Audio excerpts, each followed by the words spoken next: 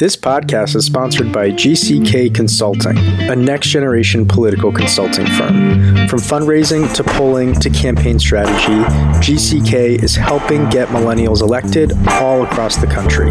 To learn more about GCK and their services, just go to gckconsults.com. Again, that's gckconsults.com. All right, now to the podcast.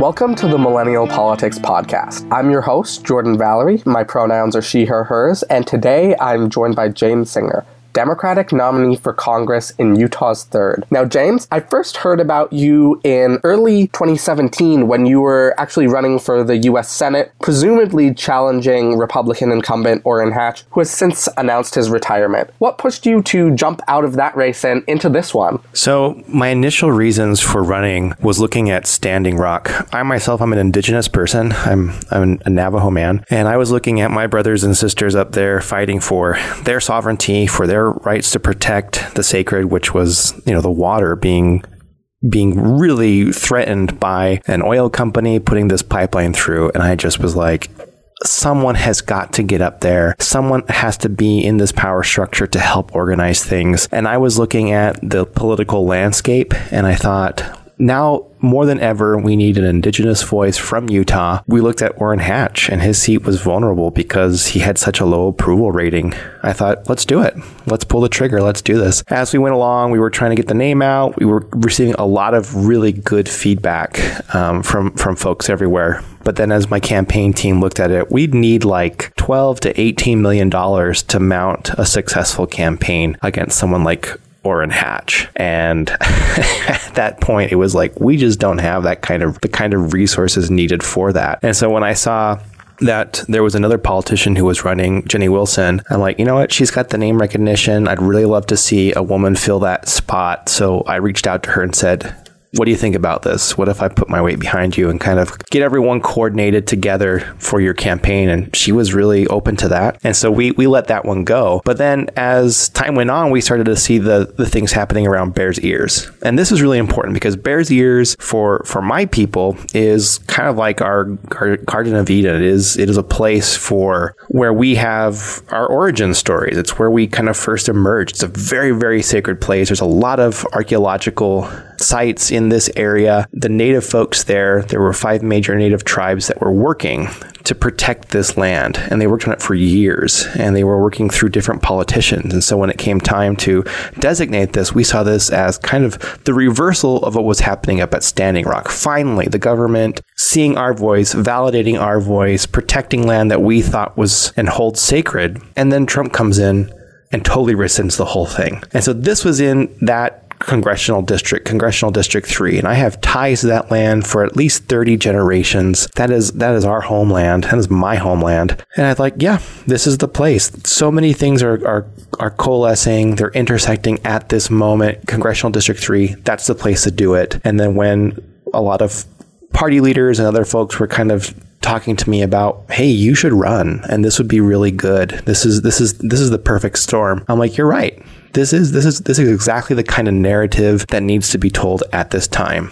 So could you tell us more about your experiences at Standing Rock and what they taught you about the American political system? Absolutely. So I was here in Salt Lake City, and when the first kinds of reports were coming out, I'm a public policy kind of analyst. I'm a sociologist. I'm looking at sovereignty specifically. From the very beginning, this was a sovereignty claim. It was saying we have sovereignty over this area. We get to make decisions over how this land is used because of treaties that were signed by Congress and through, the U.S. Constitution. This is something that we have. So I was out here in Salt Lake, and I was working with a lot of other indigenous activists in the area. We did protests, we did rallies, we worked to have Salt Lake City pass a resolution to say, we stand with those at Standing Rock it was a fantastic moment to see people of all different kinds of persuasions and backgrounds coming together around Standing Rock. And it was on one of these moments, actually, when I was giving a speech at a rally where I was like, we need people. We need someone to run. We need someone to run in Congress. And I never thought of myself as being that person because I was on the policy side. I was on the activist side. And it kind of clicked at that moment.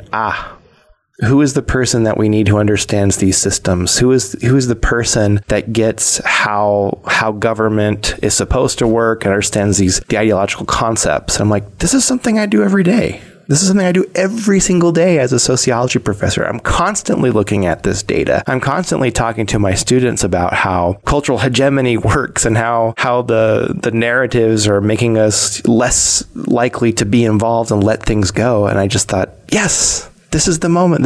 I am that person. And it was weird. I think for people like myself, I think we want to be involved, but we don't see ourselves as like, oh, I'm going to go run for Congress. I'm comfortable working on my dissertation and being with my family and doing those things. But for people like us, sometimes that moment is thrust upon us. And when you're in that smaller group, you don't have the luxury to say, well, someone else can pick up that slack. Someone else can run. Someone else can do this thing. Nope.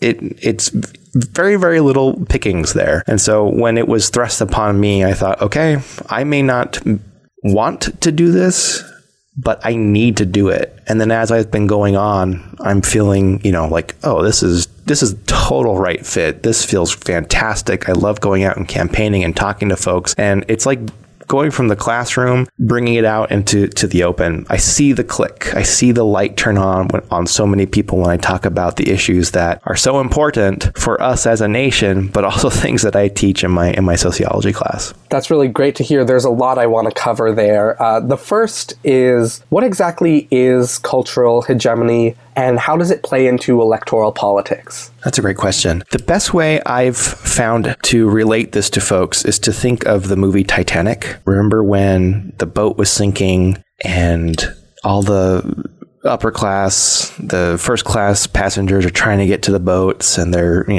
having their crazy stuff. And there goes the quartet with the string instruments, playing as everyone's going through all this chaos. But then it shifts to this other scene and it shows the third class passengers down below. And there's a gate that's closed on them. And basically the powers that are there are saying, hey, you're not allowed to come up here. These boats are for the first class passengers. Why don't you just go back down to your rooms and just be quiet and quietly die when the waters come rushing in? And they have kind of a revolt. This is kind of that same idea, except for in cultural hegemony, the third class passengers hear what they're saying, the people who are in charge, and say, oh, you're right. It is in our best interest to stop the chaos that's going up there, because if we go up there, it makes things worse. Let's do what they say, go back down to our cabins, sit in our beds, and quietly wait for the rushing, freezing waters of the Atlantic to kill us. This is that idea of cultural hegemony, where those who are in power have an ideology, right? They have this way of thinking of how the world works. And that is then transmitted to us through different cultural mediums. And as we listen to those, we start to accept them through our processes of socialization. So one example of this in our current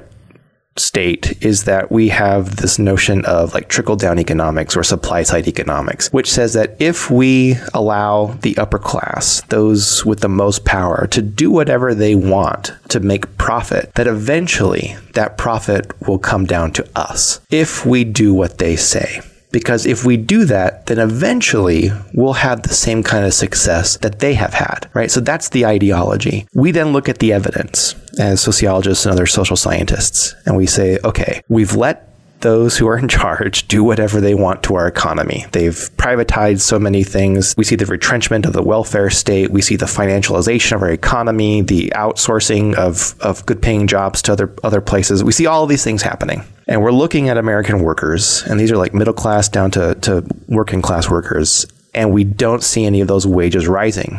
Instead, we see growing economic inequality.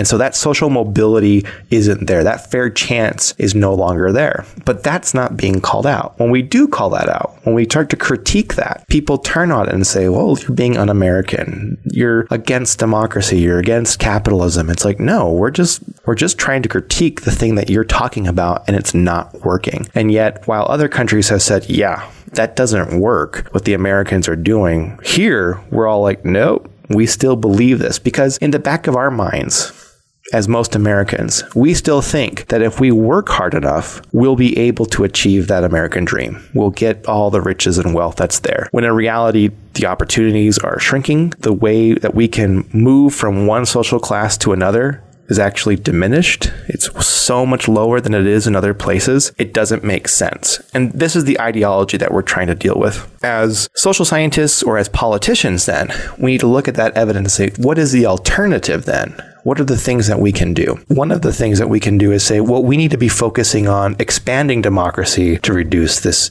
inequality. And that means expanding democracy not only in our politics, but also in our economics. We need people to be in charge of the means of production, of being in charge of how the economy should be run. And when we see that happening in other places, we see that the choices that the populace makes are much more equitable.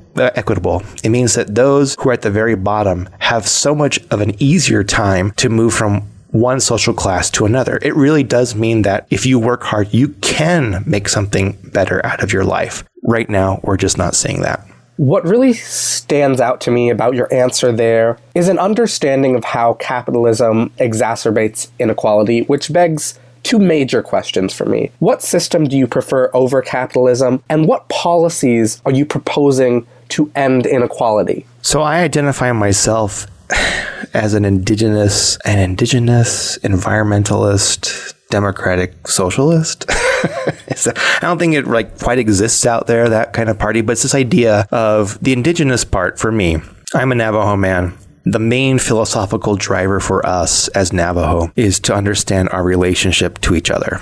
So when I first meet you and I say, okay, tell me your clans, and you tell me your clans, and I tell you mine, and we're like, oh, we're related in this way. With that relation, there is a set of responsibilities that we share back and forth. And this goes beyond just our relationship to each other. This means also with the land, with the water, the air, everything. We are related in some way, and there's a responsibility with that. We translate that into Western thinking as like social responsibility and empathy. Those are kind of ways in which I think about that. And so when I think of it, those types of things, then I start to see that capitalism, especially neoliberal capitalism, is really the antithesis of what this is all about. We look at capitalism as a way in which those who have the means of production and the power are exploiting the people who don't. They're selling their labor power, but they have to be exploited in order for capital to happen, in order for a profit to happen. And that is antithetical to this idea of social responsibility and empathy. The other thing that we're looking at is the environmental crisis, which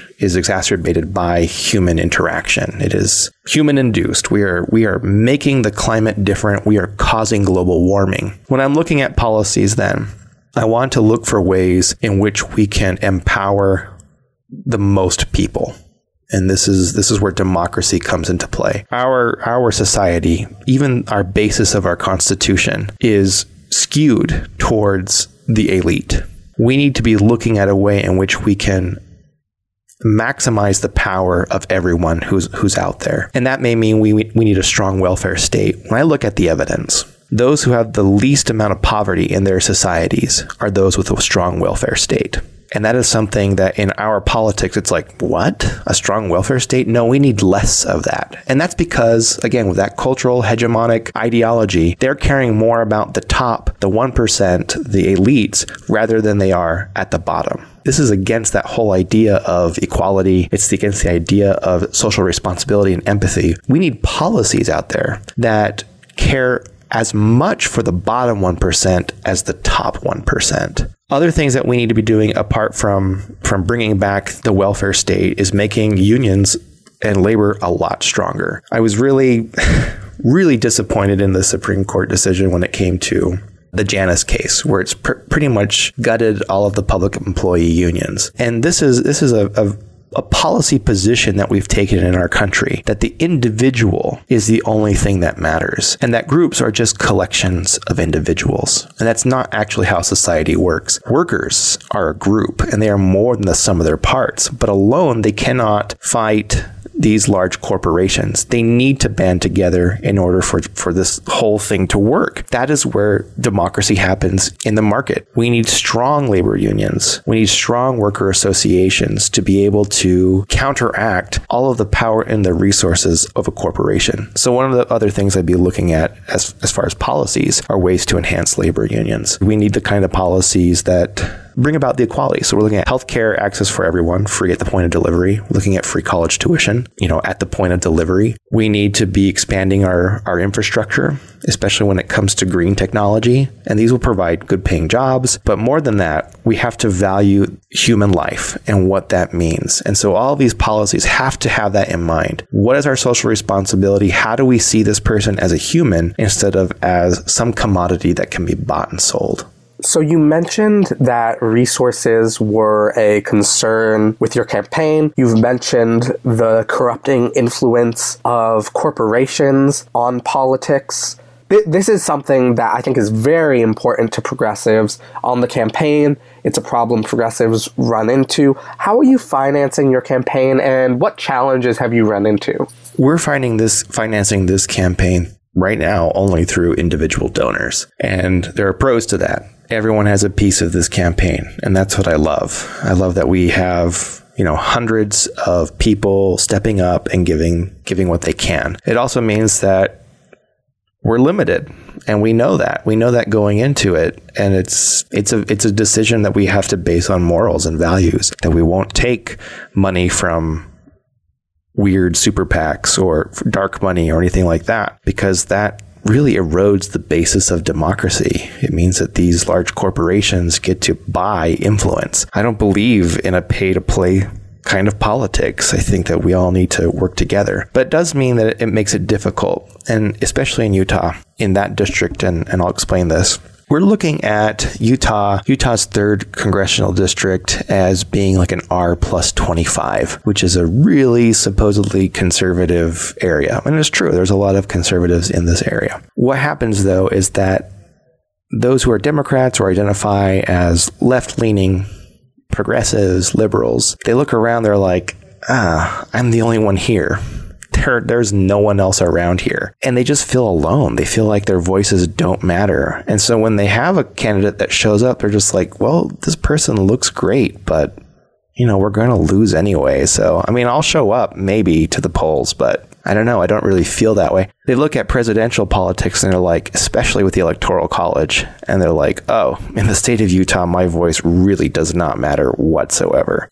That is one of the major obstacles that we're seeing when it comes to financing, because they look and they say, okay, here's a really great candidate, but I'm reluctant to give money to the campaign that's probably going to lose. What we're trying to do then is show how, when we all show up, that's not the case. I'm looking at the numbers, and if everyone showed up, or if everyone who voted in the presidential election shows up for this midterm election, we actually have a real good fighting chance.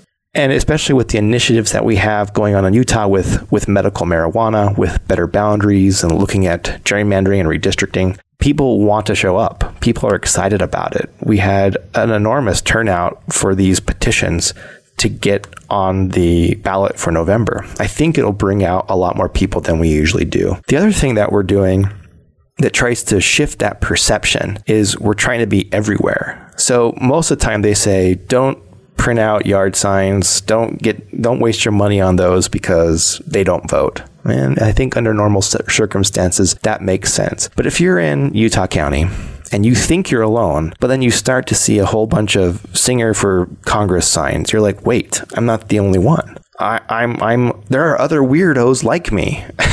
And so it starts to create this change, this shift in the mentality. And so that's what we're looking at, is if we can shift the mentality of folks living in the district, I think they'll be able to finance. We'll be able to finance our campaign a lot better. The other thing we're looking at is we have to look outside And we know that this could very well be a hotly contested race if we get the right kind of financing. It just means we got to share our story. We have a compelling story. Here I am, the first Navajo man to ever run for Congress in Utah, in the district where Bears Ears is at, in the district where there has been gerrymandering against Navajo people, who identifies with the majority religion of the state, who is well educated and is working on his PhD, who's overcome all. I mean, there's this narrative that's there that I think people from outside of Utah will look at like, this is a campaign I can get on board with. I do care about public lands. I do want to go and recreate in those areas. I do care about what happens to those disenfranchised voters, the very least among us. It's just people can get on board with that. The thing that we're working on then is just getting that story out and getting people involved. Hey everyone, I'm Nathan. And I'm Dylan. And as you know, Millennial Politics is totally independent and volunteer run. That means every podcast you listen to, every article you read, and every tweet you see is created by a dedicated team of volunteers. It also means that we can say what we want to say when we want to say it, but we rely on listeners just like you to support our work. We hope you'll consider supporting us by subscribing at patreon.com/MillenPolitics. Every dollar will go directly towards our mission of shining a spotlight on progressive candidates, causes, and organizations. And if you subscribe at the ambassador level or more, we'll send you a free copy of How Our Government Really Works Despite What They Say. It's an award-winning book about the intricacies of American government, and you'll get to join our exclusive ambassador Slack channel and get to hang out with us all day, every day. I pretty much live there, so if that appeals to you, come join us. And we want to give a very special shout out to our executive producer, Greg Stevens, and our producers, Brad Tracy and Renee Garcia Brown. Again, if you want to continue hearing interviews and conversations just like this one, we hope you'll visit patreon.com/MillenPolitics. That's patreon.com/MILLEN Politics and join the movement. All right, now back to the show. Former Massachusetts Governor Mitt Romney won the Republican Senate nomination in a landslide and is expected to cruise to victory in November. Now, of course, you are not running against Romney, but I think that there are many notable things about his candidacy that are relevant not only to your state, but to the country and the GOP at large, really. Let's start off with the perception that Romney is a moderate, that he's a noble Republican who will take on Trump. That, to be frank, is nonsense. Romney may disagree with Trump's style. He has said himself that he agrees with his policies, because ultimately, Trump in terms of policy is your pretty typical Republican. In fact, Romney is to the right of even most members of his party, by his own admission on immigration, saying that we should deport all undocumented Americans, including Dreamers. As I wrote in February, I really consider Mitt Romney a polite white supremacist, a respectable white man with a nice smile that fools many into believing that he's any different from Trump in terms of policy and ideology when that's not really the case. What do you make of Mitt Romney's campaign, and why do you think he's at least perceived to be having so much success in your state? You forgot to mention that he has great hair and a strong jawline, too. I think that's really important. He looks like Dick Tracy. No. But seriously, looking at Mitt Romney, he has deep roots when it comes to the Mormon religion here. The Romney family is directly tied to that, and people know that. And knowing that he was, in a position of leadership at the local level in the church, that he came here and did the Salt Lake Olympics back in 2002 and managed that and was very successful with it, that left a really good impression. Plus the fact that he ran for president against, Barack Obama. And it's like, oh, we can't get any better than this. It's hogwash. I don't know how people can't see through it, that most of the policies, like you were just mentioning, hurt most people in the state. And this is the disconnect that we've seen in our state. Republicanism, and we see this all over the country, but Republicanism has supposedly cornered the market when it comes to values. And since so many people in Utah identify with Mormonism and the value system there, they equate those things as being like, you cannot be a good church member unless you vote Republican. And this is strange because even the leaders of the LDS Church have come out and said there are values we can find in all parties that align with our religion. And in fact, many of the members of the LDS leadership are not Republican. They have voted Democratic in the past. This is where I see Romney doing so well, is that he's dialing into those cultural dog whistle type things that perk up everyone's ears and say, oh yeah, I identify with him more than I can Jenny Wilson because Jenny Wilson just isn't Mormon enough. Mitt Romney is. Oh, he's also a Republican. That's great too. Policy-wise, though, like you were saying, policy-wise, he fits in with Trump. And people are excited because Romney is saying, I'll stand up to Trump on how he does things. Not exactly the policy, but how he does things. Because Utah is strange in that we look at Trump and we're like, I don't know. I can't get on board because he's kind of an immoral person. We don't like him. And that's why so many of the moderates in Utah have done well getting through primaries and through the convention because they didn't align themselves to Trump, because they see Trump, they're like, it's not just the Republican part. He's also a person who's void of so many morals. And this is why I think Romney does so well. Plus, he's such a practiced politician. You get him in there, he just is so smooth, is great at avoiding the hard questions, and really great at telling the narrative that he wants to tell. And people buy it. People just love it because they want to see themselves in him. I think your point about these cultural dog whistles, regardless of the tone and style they're delivered on, is really what Republicans are banking on to win in November. I think the central one is immigration, and I think that's because it's a heavily racialized issue. It always has been, and it speaks to really the fundamental soul of the nation, what we want America to be, our values, what we want the people of America to look like, whether black and brown people belong in this nation. I think that's what this whole battle is really about. Could you tell us what your thoughts are on the slew of recent news and policies surrounding immigration, and what you would hope to do as a member of Congress to ensure that immigrants are welcome in the United States? Of course, yeah. I put out a statement when it was kind of really hot. I think it was like last week. So this will be 3 weeks from the broadcast about. And basically what I was trying to say is that we have to remember that all of this is on stolen land. All of America is on that. And so as an Indigenous person, I have a very unique perspective about that. And if we want to rise to the promise of democracy, then that means we need to open our arms completely to those people who come in here. The people who come searching for refuge. I look at this, my wife is from Venezuela, and she left that situation because it was in a state of chaos. It was authoritarian, and she left about, I don't know, when she was 18. I'm 35, she's 34, so do the math. She's been here for a while. When we met, she was about to move to Spain. She was here undocumented. It was difficult for her to live life as a full-fledged person.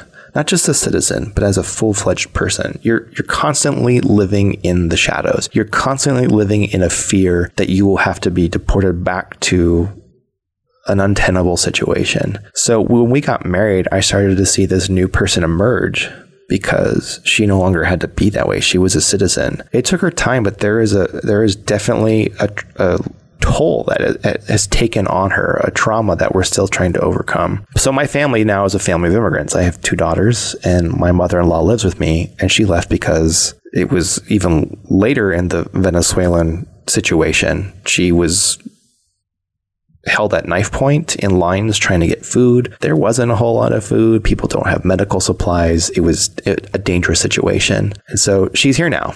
And she may not want to be because it's not her homeland, but she couldn't stay in Venezuela. So she's here now. And I think of all those folks who are coming from those kinds of situations and how our own policies as Americans have affected those people in Central America and coming from everywhere else. If we are such a superpower, that means that a lot of our policies are influencing the countries from where these people are coming.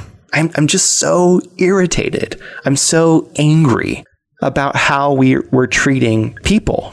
It is inhumane that we were separating babies from their parents, that we were separating families and There was no plan whatsoever to reunite them. It goes back to how I was thinking when my own people, Navajo people, were taken by the U.S. Army, put into essentially a concentration camp where many people died, and then generations still, children being taken away from their parents to go into boarding schools. I am the first in all of my family to not be sent to boarding school. The first. This is a recent thing. And I still bear the intergenerational trauma of that kind of policy, of that intervention to try and make natives less native and make them more white. We know, and I know, that the policies that are going on when it comes to immigration are totally race-based. It comes out of fear. It comes out of xenophobia. It comes out of just a general white supremacy that we have to maintain America what it is. And this blows my mind, because when I look at how race is constructed in the United States, the meaning of white has shifted over time. And who can be included as receiving those benefits has shifted over time. I just get, you can hear me. I'm just getting so upset about this because it doesn't make any sense. These are human beings that are leaving their families. They need to come here. We should be opening our arms and letting them become part of America. So when I get into Congress, the thing that I would be pushing is not keeping people in the shadows, not keeping them at a substandard kind of humanity. They need to be easily documented so that they can become part of our society, that they can add to our society, that we can move forward together, and that we then see each other as equals. I think this is done by making our borders, if we're moving goods and services across the border without any problem, we should be doing the same thing when it comes to labor and when it comes to people. People are moving up here. They need to be documented. They need to be included. There needs to be an easy path to citizenship. Anyone who's wanting to come to the United States is not coming to destroy America. They're coming because they want a better opportunity. And that's basically our American dream. We should be providing those opportunities as easily as possible, because then it helps our society generally, overall, and everyone starts to benefit from that. There are very few candidates willing to speak as frankly about that with so much detail and understanding of the issue. I'd like to go into even more detail on immigration. Recently, we've seen the Abolish ICE movement pick up a lot of steam. We saw Alexandria Ocasio-Cortez, an Abolish ICE candidate, defeat Joe Crowley, a non-abolished ICE incumbent who was expected to become the next Speaker of the House, and she beat him by 15 points. We have seen, as of recording today, 5 members of Congress, one of them being presumptive presidential contender, Senator Kirsten Gillibrand, come out in support of ICE abolition. I feel very strongly about ICE abolition, but I do think we need to clarify what exactly it means. And that means going back into American history a bit. Deportation and detention were only considered constitutional practices under federal jurisdiction because of a Supreme Court ruling validating and expanding the Chinese Exclusion Act, meaning that these practices, deportation and detention, these are literally remnants of the Chinese Exclusion Act. That's to say that abolishing ICE isn't about getting rid of one agency. It's about dismantling a system that has always been meant to uphold white supremacy, that has a deeply racist history, and bringing really an end to detention and deportation, and opening up a system where all undocumented people have a pathway to citizenship and undocumented status is decriminalized. Could you tell us about your understanding of this history and your thoughts on the Abolish ICE movement? As a race scholar, I'm constantly looking at the foundations of our country and how race plays into that. And looking at my own race as an indigenous person, we weren't even considered citizens until 1928, which is like fine at the same time, but also like not fine, if you get what I'm saying. We weren't the first Americans. We were the last Americans because we were sovereign nations, meaning that we were seen as distinct from the United States. Citizenship was pushed on us We didn't ask for it. But doing so means that then we could become part of the United States, which means we could then become subordinated. This is what I see across the board, is that when we're looking at these different groups, they have to be subordinated. It's a value system. It's a value system of saying that the Western way of thinking and doing is the best way, and that people who look and think like me are the best kind of people. Therefore, if there's anything else that's different from us, they either need to assimilate or go away. All of the policies that we've seen from the beginning of the nation until now still has that value system deeply embedded within the policies. That is the root cause. The things that we have to do is say, okay, let's call that out and let's explain in detail exactly how we got to that point and why it's wrong. It's wrong because it's inhumane. It's totally unequal. It has nothing to do with the promise of democracy. In essence, it makes us weaker as a people. It pushes us towards this tendency towards authoritarianism and a way of how things are supposed to be. Now, I know that's a value system of having kind of this fatherly, patriarchal way of dealing with society. And that's not the basis for democracy. That is one of the main things we have to look at.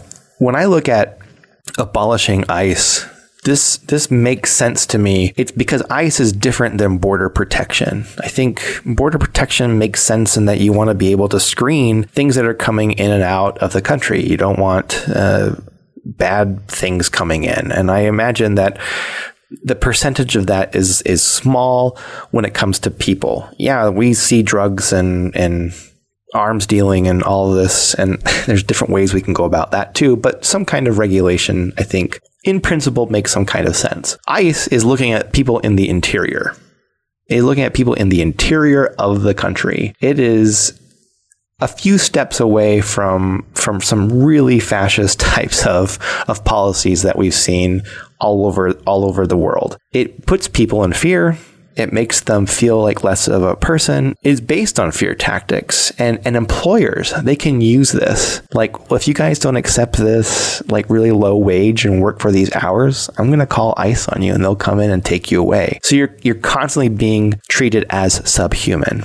It is a thing that really is antithetical to democracy. So I'm totally for taking away ICE and instead bring those people out of the shadows, getting folks documented, giving them the right kinds of identification to move in society. So if they're here on asylum, or if they're here because they're looking for a better economic opportunity and they still have to go to court, they can still participate in society. They can still be a part of it. They can come in for the hearing because they'll want to, because they'll be treated as human. But when you're not treating it as human, of course, you're going to be living in fear. You're going to be avoiding any kind of authoritative figures, whether it be the police or other kinds of federal types of things. And that keeps people off the grid, and it makes them a vulnerable population to employers. Employers can very much exploit that. We can pay them less. We don't have to pay taxes on them.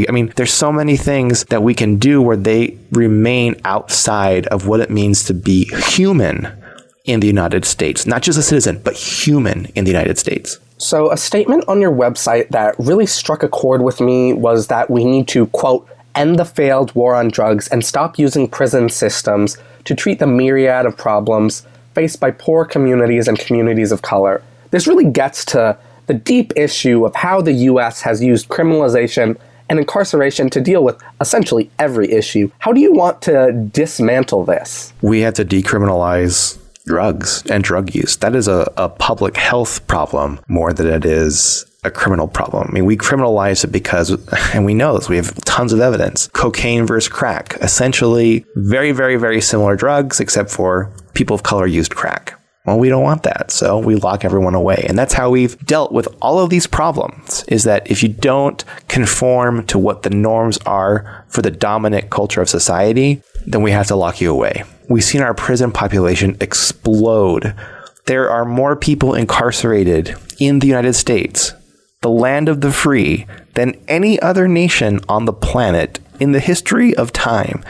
It doesn't make sense of who we should be. And for so many people that are incarcerated, it's because of drugs. And it was these 3 strikes you're out type of policies. It's the private prisons and the prison industrial complex. We're looking at people making money off of incarceration. And this is, I think, a major flaw is when you start to privatize public resources, is that those people who have the privatization now, they want to make money. In order for them to make money, they have to keep those jails full. And so their interests then are finding different ways in which we can incarcerate more and more people. The other thing we then have to do is expand our social services. Why are people taking drugs and why are they using that? I think for a lot of folks, it is to deal with just the kind of life that they have to live in. I think this gets back to economic inequality. If you're living in a society that says you are a failure because you can't obtain all the things of what success means in our society, because it's been systematically kept from you, then you're going to be trying to find ways and just to feel or not feel all this failure, but feel better. We just have this stress. I mean, and it's not just poor people or people of color. We have huge opioid addictions here in Utah, especially in the district that I'm trying to represent in Congress. These are people who are feeling the effects of like, I am not a full participant in this society. I am subordinated in some way. How do I deal with this? We need better mental health care services, and we need to take the stigma away from mental health. That's why I've been very open when I've talked about healthcare, about how I myself have suffered from mental health issues, specifically depression and anxiety, and that, you know, this is something that I deal with. And when people see that someone who's running for Congress or any other leader is dealing with that, and it doesn't affect my passion about changing things, I think we can have better dialogues with that. The other thing is that we have some very racist policies when it comes to policing. When you send a bunch of police into an area with high concentrations of people of color, of course you're going to find bad things going on. And that's why they get incarcerated at higher rates. I lived in a neighborhood just to the south. It was a very nice neighborhood of very affluent folks.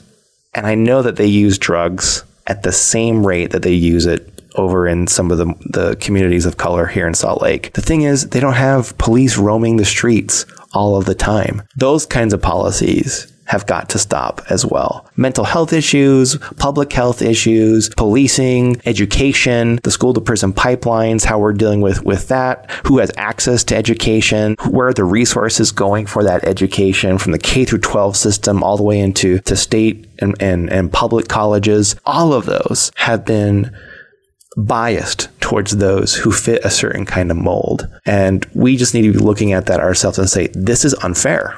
This is not justice. We need to bring these resources to as many people as possible so that we can all enjoy, quote, the blessings of liberty to ourselves and our posterity, unquote.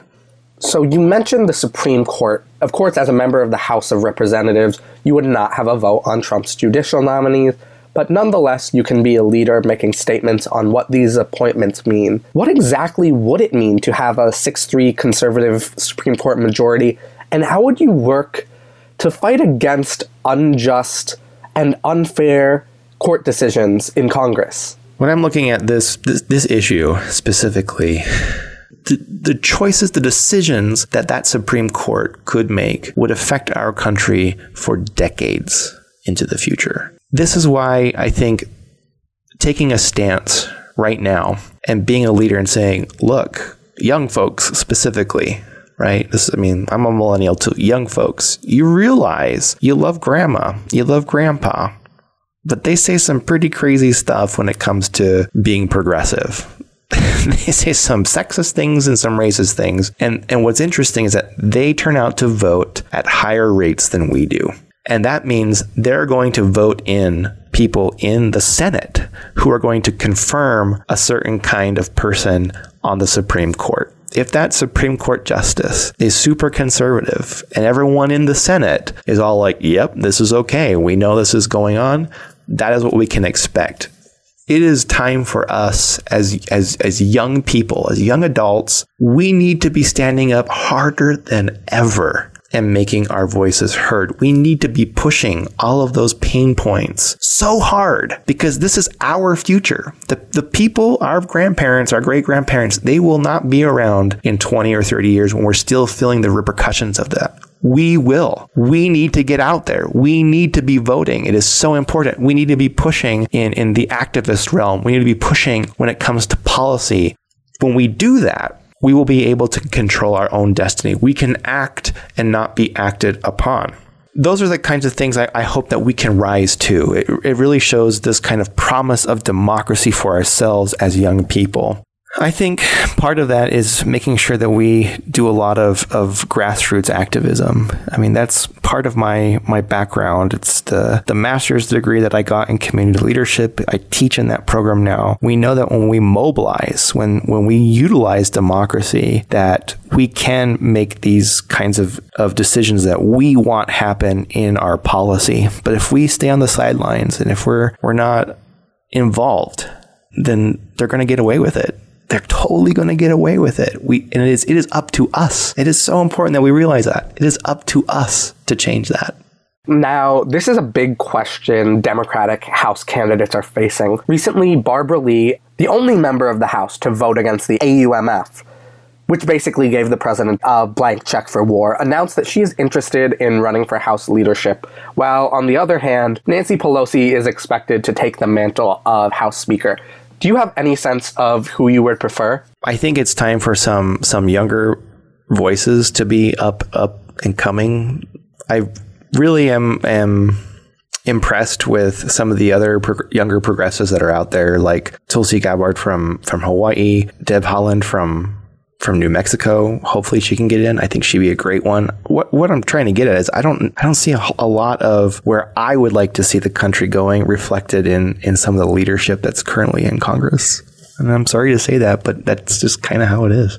Now, lastly, how can folks get involved in your campaign and where can they find you online? Folks can get involved in the campaign by obviously contributing to the campaign. I mean, we are the beacon of progressivism in Utah. And if we want to flip the House, then this is a prime spot to make a statement. Other things they can do is volunteer. One of the things that we're trying to do in our campaign, this is kind of our plan, is making sure that we register voters, that we get out people who have voted before but don't come out in midterm elections, that we reach out to folks who are like-minded. So any of those kinds of things, calling them, making sure they're coming out to the election is really important. Where you can find us, the campaign is at jamessinger.org. That's the website. We're on Facebook. It's Singer for Utah. We're on Instagram. I have my own personal one that's pretty open to the public, but we have a campaign one that's also Singer for Utah. And I'm on Twitter pretty often, and my handle is @UrbanNavajo, and you can get me there. And I'm pretty responsive. I think I have fun on Twitter. I'm serious, but I also have this dry sense of humor that kind of comes out, so it's fun to see that. Okay, well, thank you so much for coming on. I know this episode went much longer than expected, much longer than our normal episode, but that's because I've really enjoyed this conversation, and think you have some really important insights, a really strong voice of leadership, and I really hope that you end up winning this race in November. Thank you so much for having me on. I really enjoyed this conversation too, and I also hope that I win in November. Thank you so much. For our listeners, again, I am Jordan Valerie, politics editor at Millennial Politics. You can find me on Twitter at JordanValAllen. Make sure to follow Millennial Politics on social media, subscribe to our newsletter, and check out our merch at millennialpolitics.co. And stay tuned for the next episode of our podcast. Thanks for listening.